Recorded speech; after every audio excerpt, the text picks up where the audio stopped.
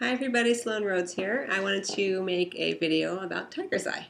So Tiger's Eye is a great stone to have if you need some grounding. So say you're going through an emotional time and maybe some trauma in your life or something, and you find that you just can't seem to stay in your body because you just really want to get out of your body because it's so painful.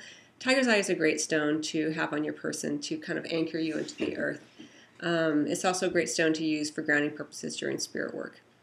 Tiger's Eye is associated as an earth stone, but it's also associated with the solar energy, the sun energy, is kind of maybe because of the golden color. So it helps to draw in that solar masculine energy and combine it with the earthy, more feminine energy and create this kind of flashpoint of dynamic energy, which can be great and kind of help you on your way.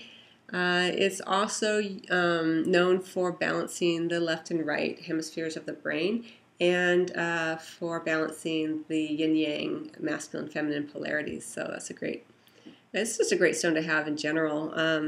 I know I have read that it's a great stone to use if you are trying to manifest your will, and so I say good luck to that because I'm not often able to manifest from a place of will. I find that I have to be in a higher vibration to manifest the things that I would, desire. But you can try, holding Tiger's Eye while you do a meditation on that and see if that helps you. But in general, it's just a great stone to have. This one was given to me by one of my spiritual mentors, and I just love it. I love it so much, and I use it when I'm doing Reiki work. I'm part of a volunteer team that goes out to the animal shelters, and we do Reiki on the animals there.